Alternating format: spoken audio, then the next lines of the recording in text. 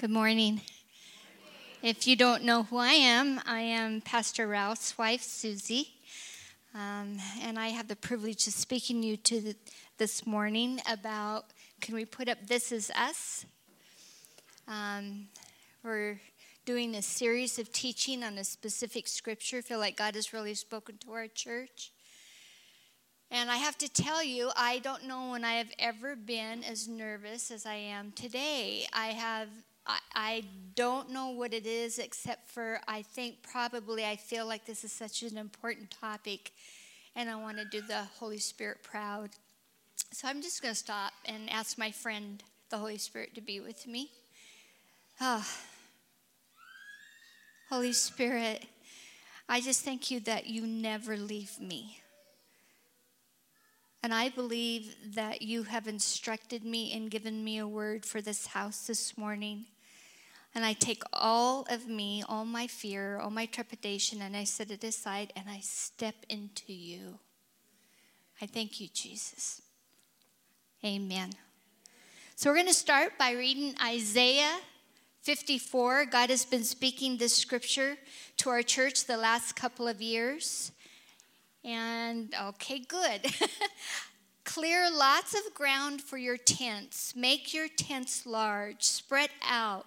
Think big. Use plenty of rope. Drive the tent pegs deep. You're going to need lots of elbow room for your growing family. You're going to take over whole nations. You are going to resettle abandoned cities. Don't be afraid. You're not going to be embarrassed. Don't hold back. You're not going to come up short. Legacy, this scripture is us. It's who God has called us to be. It is who we are, and it's how we've gotten to this place. It is what makes us tick.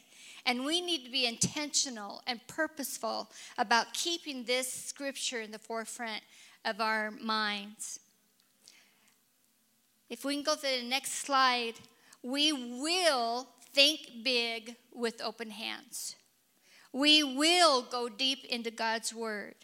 We will make room for others. And we will reach outside of our walls. And the topic that I'm going to speak about has to do with the line in the scripture that I read that says, use plenty of rope, drive the tent pegs deep, or go deep into God's word.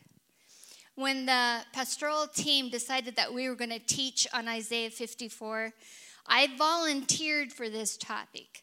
I volunteered for go deep into God's word. And a day later, I was saying to myself, what were you thinking? How in the world do I create an atmosphere of excitement so you guys will read your Bibles? I mean, we all know that we should do it, right? And you want your children and you want your grandchildren to know God's word. In fact, if you're a brand new Christian, you should be reading your Bible. But if you've been a Christian for years and years and years, you should be reading your Bible. It's really important that we are into the word, but it's more important that the word gets into us. So how do I talk to you about this without boring you to tears and just say, just read your Bible? How do I do this without lecturing you and making you feel guilty? How do I get you to fall in love with God's word like I'm in love with God's word? Like I know many of you are in love with God's word. How do I express that? And as I was meditating and praying, a scripture came to mind. If we can put up Hebrews 4:12. For the word of God is what?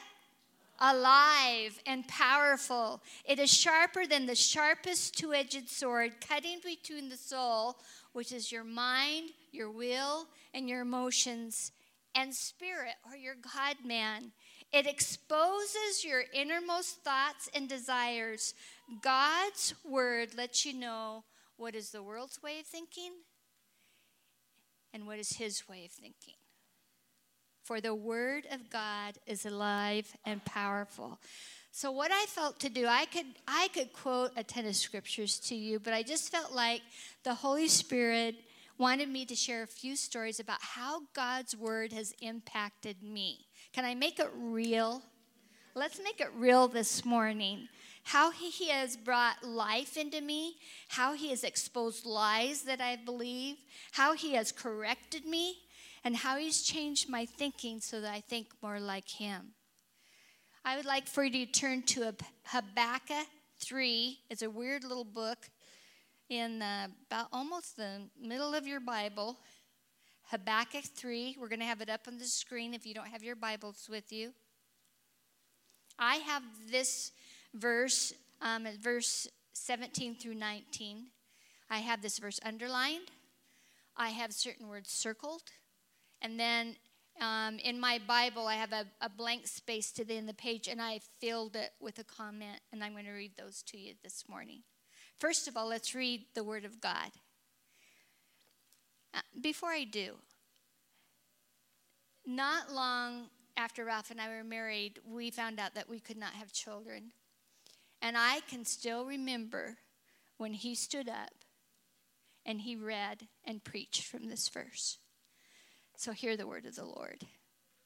Even though the fig trees have no blossoms and there are no grapes on the vines, even though the olive crop fails and the fields lie empty and barren, even though the flocks die in the fields and the cattle barns are empty, yet I will rejoice in the Lord. I will be joyful in the God of my salvation. The sovereign Lord is my strength, because he makes me as sure-footed as a deer, able to tread upon the heights. And the Message Bible adds, I then feel like I'm king of the mountain. This is one of Ralph's and my, I call it inheritance words. An inheritance word is a scripture that God personally speaks into your life, into your heart, to carry you through different seasons. This is our scripture. And maybe it's a lot of your scripture too, and maybe after today it will become your scripture. I'm going to read the comment that I have here now. This scripture starts off with the words, even though, and then it makes a list of negative things that have happened. No blossoms, no beauty, no fruit, failure, empty, barren, no life, die. Those are the words that are in that scripture. And then I wrote this, even though monthly, Ralph and I have heard the word no to the deepest desires of our hearts to have children, even though we have watched our efforts, our attempts at bringing people to Jesus sometimes fail, even though people we love die, even though some of our dreams have died, yet, which means nevertheless, which means over and above all this negative stuff, which means in spite of it, we will rejoice in the Lord. In spite of these circumstances, we will be joyful in the God who saved us. In spite of these circumstances, he is our strength. He makes us sure-footed in our journey of life. He makes us able to walk above it all because Jesus alone is enough.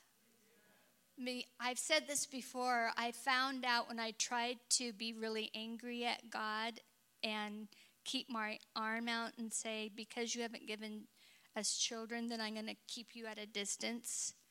And I found out, you know what? I can live without children, but I cannot live without him. I cannot live without him. The Word of God is alive, and the Word of God is powerful. I want to encourage you to write in your Bibles. I want you to put dates next to scriptures that touch your heart. Put question marks next to scriptures you don't understand. I do that all the time. And then I go back and look at a Bible and go, oh, I now know the answer to that. Some of the questions I will never know the answer to. That's okay. Put a person's name next to a verse so you can pray that truth over their life. If you are a parent, a grandparent, an aunt, an uncle, if you have friends, your Bible should be filled with their names where you're praying truth over them. Fill your Bible with writings and comments, dates. Fill it up. And always try to read God's word in the first person. Put your name in it. Take God's word personal. I'm going to give you an example. Let's start with Genesis 1, the very first verse in the entire Bible. In the beginning, God created the heavens and the earth. The earth was formless and empty, and darkness covered the deep waters. And the Spirit of God was hovering over the surface of the waters. Then God said, his word went out, let there be light. And there was light. And God saw that the light was good. Then he separated the light from the darkness. That's a beautiful scripture. Okay, let's make it real now. Go to the next screen. This is how I put it. I write in my Bible. In the beginning, God created the heavens, the earth, and Susie. You need to put your name in there. Susie was formless and empty, and darkness covered the deep part of her. And the Spirit of God was hovering over her. Then God said, let there be light. And the light turned on, and there was light. And God saw that the light was good. And then God separated the light from the darkness. That literally happened to me in December of 1973 when Jesus changed my darkness into light, and I gave him my life. The Word of God is alive and powerful. It's alive and powerful. There may be some of you sitting here this morning, and you might be feeling empty, and you might be feeling formless, and you might be feeling dark. I can tell you without any doubt that God's Spirit is hovering over you. And he's just waiting for you to just turn just a tiny little bit, and he will speak a word. And when he speaks a word, Ralph used to say he doesn't think of gold and go, okay, gold. He just says gold, and it's there. God speaks a word over your life, and darkness is gone, and the light of Jesus Christ comes in.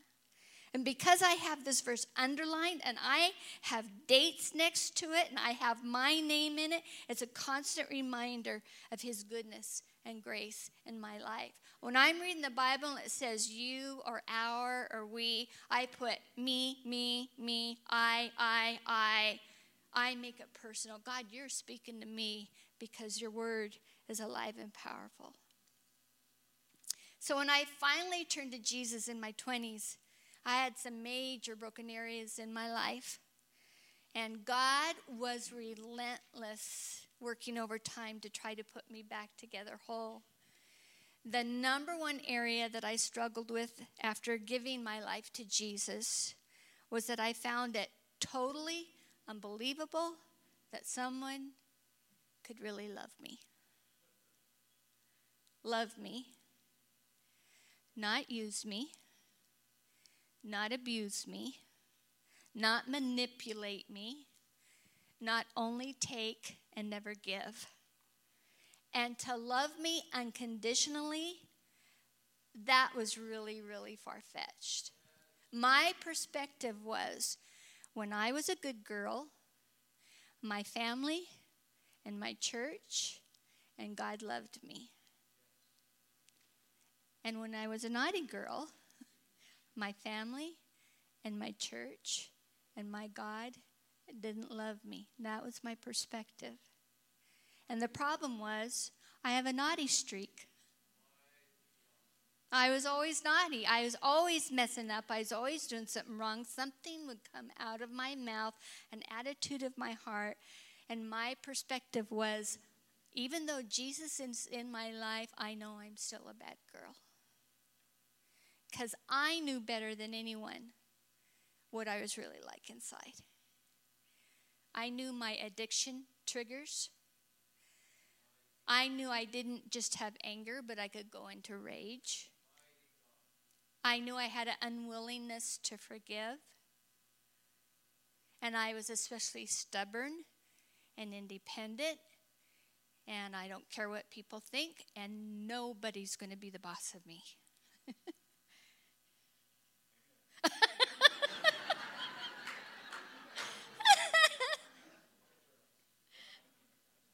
I love you, Ralph.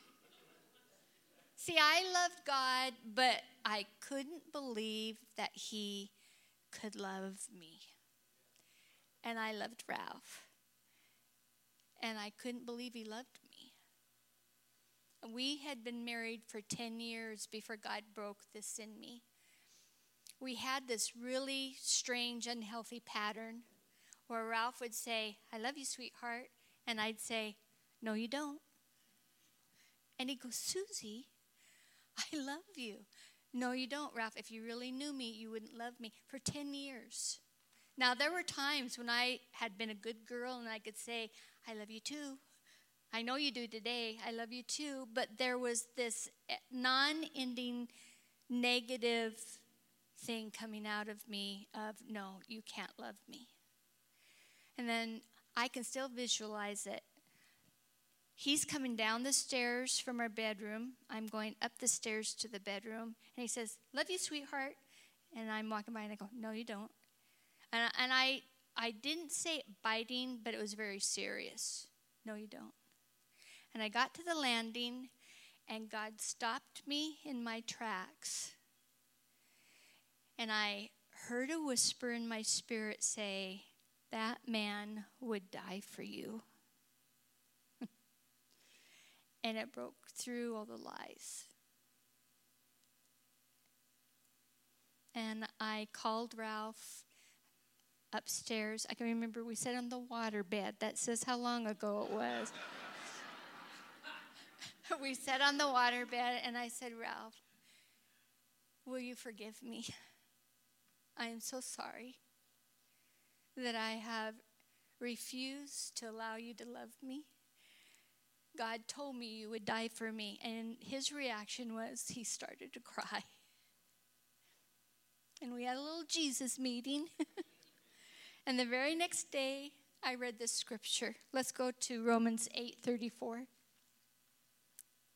And I am convinced beyond a shadow of a doubt that nothing can ever separate me from God's love. Neither death nor life, neither angels nor demons, neither my fears for today nor my worries about tomorrow, not even the powers of hell can separate me from God's love.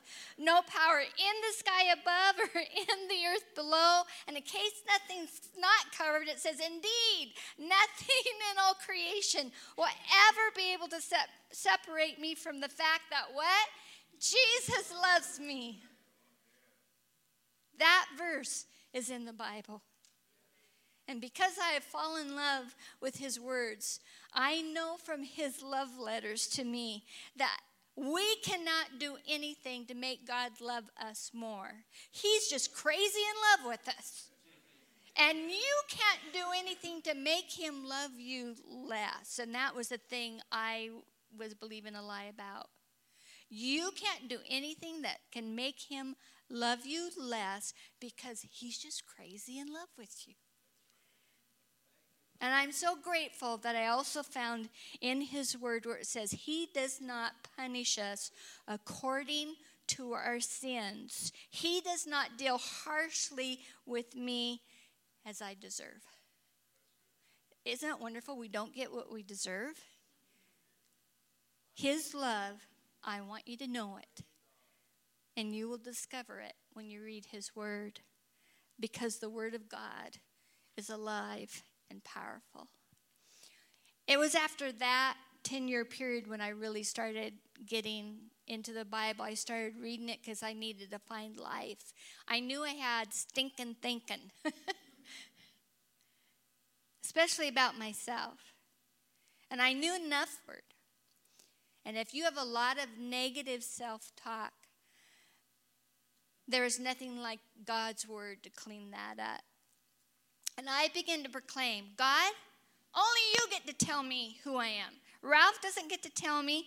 My parents don't get to tell me. My family doesn't get to tell me. Society doesn't get to tell me. The enemy doesn't get to tell me. I don't get to tell me who I am. Only you get to tell me who I am. And then I went, but I don't know if that's Bible. And then I went to Genesis 1:26. Let's put that up. Then God said, let us make human beings in our image to be like us. This is the very first chapter in the Bible. God's original intent, his original design, his perfect intent was that each of us would be made in the image he was thinking about for us. He told creation who they were. He told Adam and Eve who they were. The problem was that Adam and Eve didn't believe God.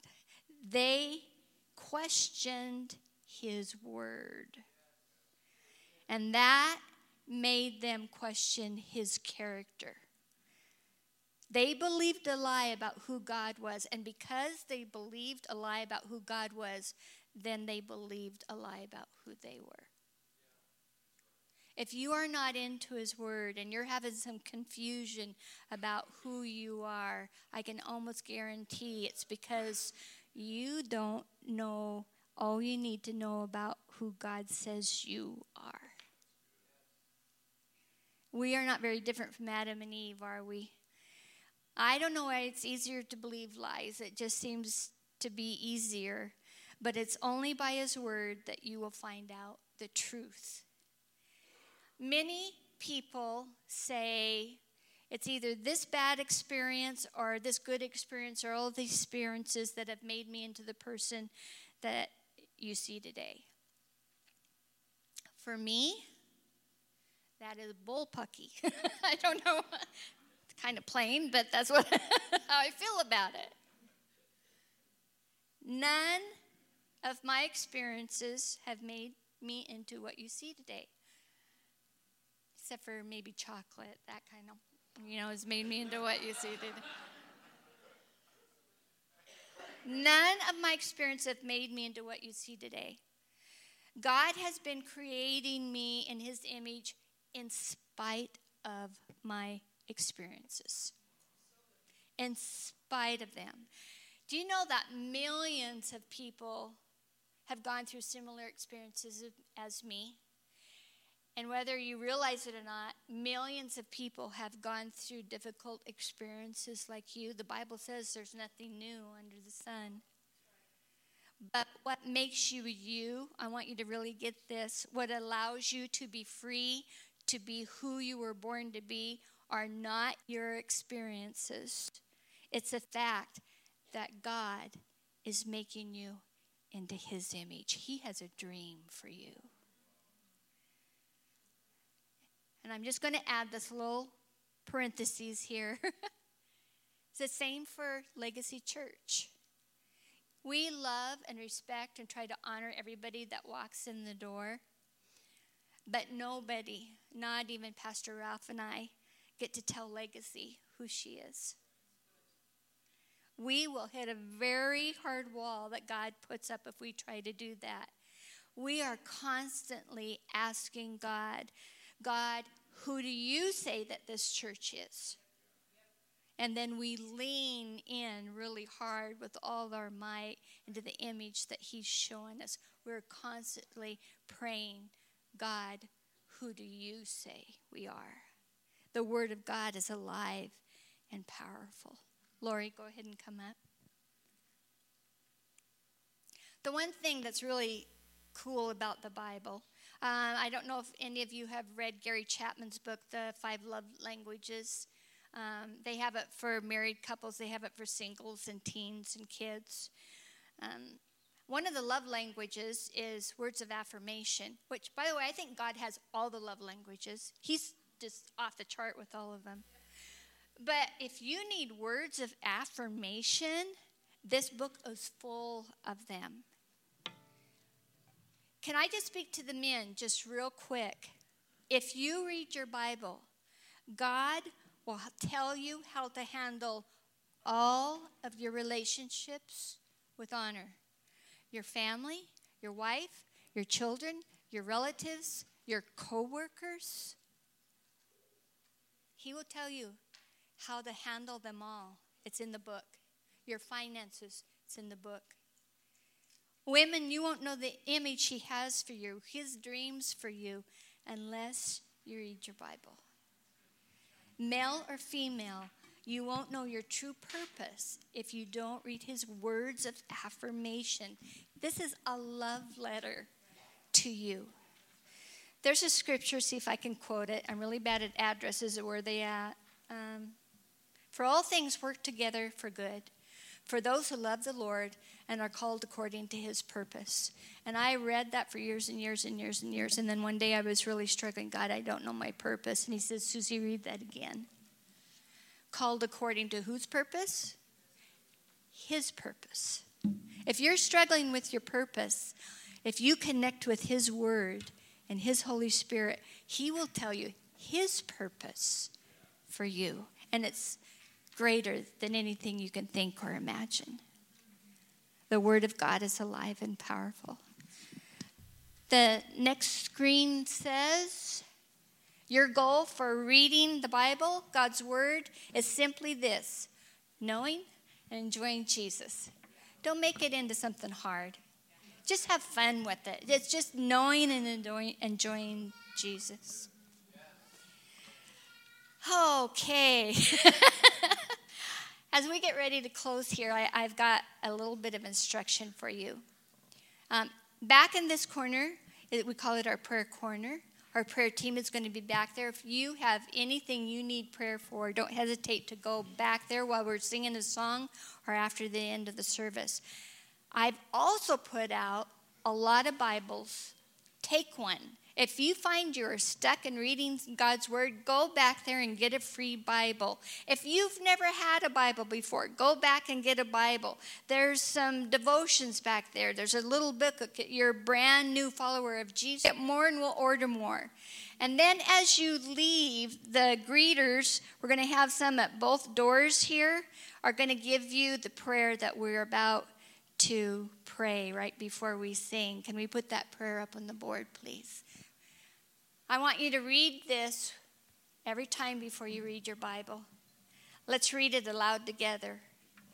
Open my eyes, Lord, as I turn to your word. I admit that sometimes reading your words are challenging for me, but I want more. I long to know you in a deeper way. I long to know your dreams and purpose for my life. I long to know... I long for you to change any lies I'm believing about you into truth. Examine me. Create a clean heart in me. I give you permission to change me. Amen. Let's go ahead and stand. The word of God is alive and powerful. We're going to sing a celebratory song. And when Lori's done singing, Sophia, I need my little prayer partner here to just close the service in prayer. Get a Bible, be prayed for, get a handout as you walk out. Let's go ahead and sing, Lori.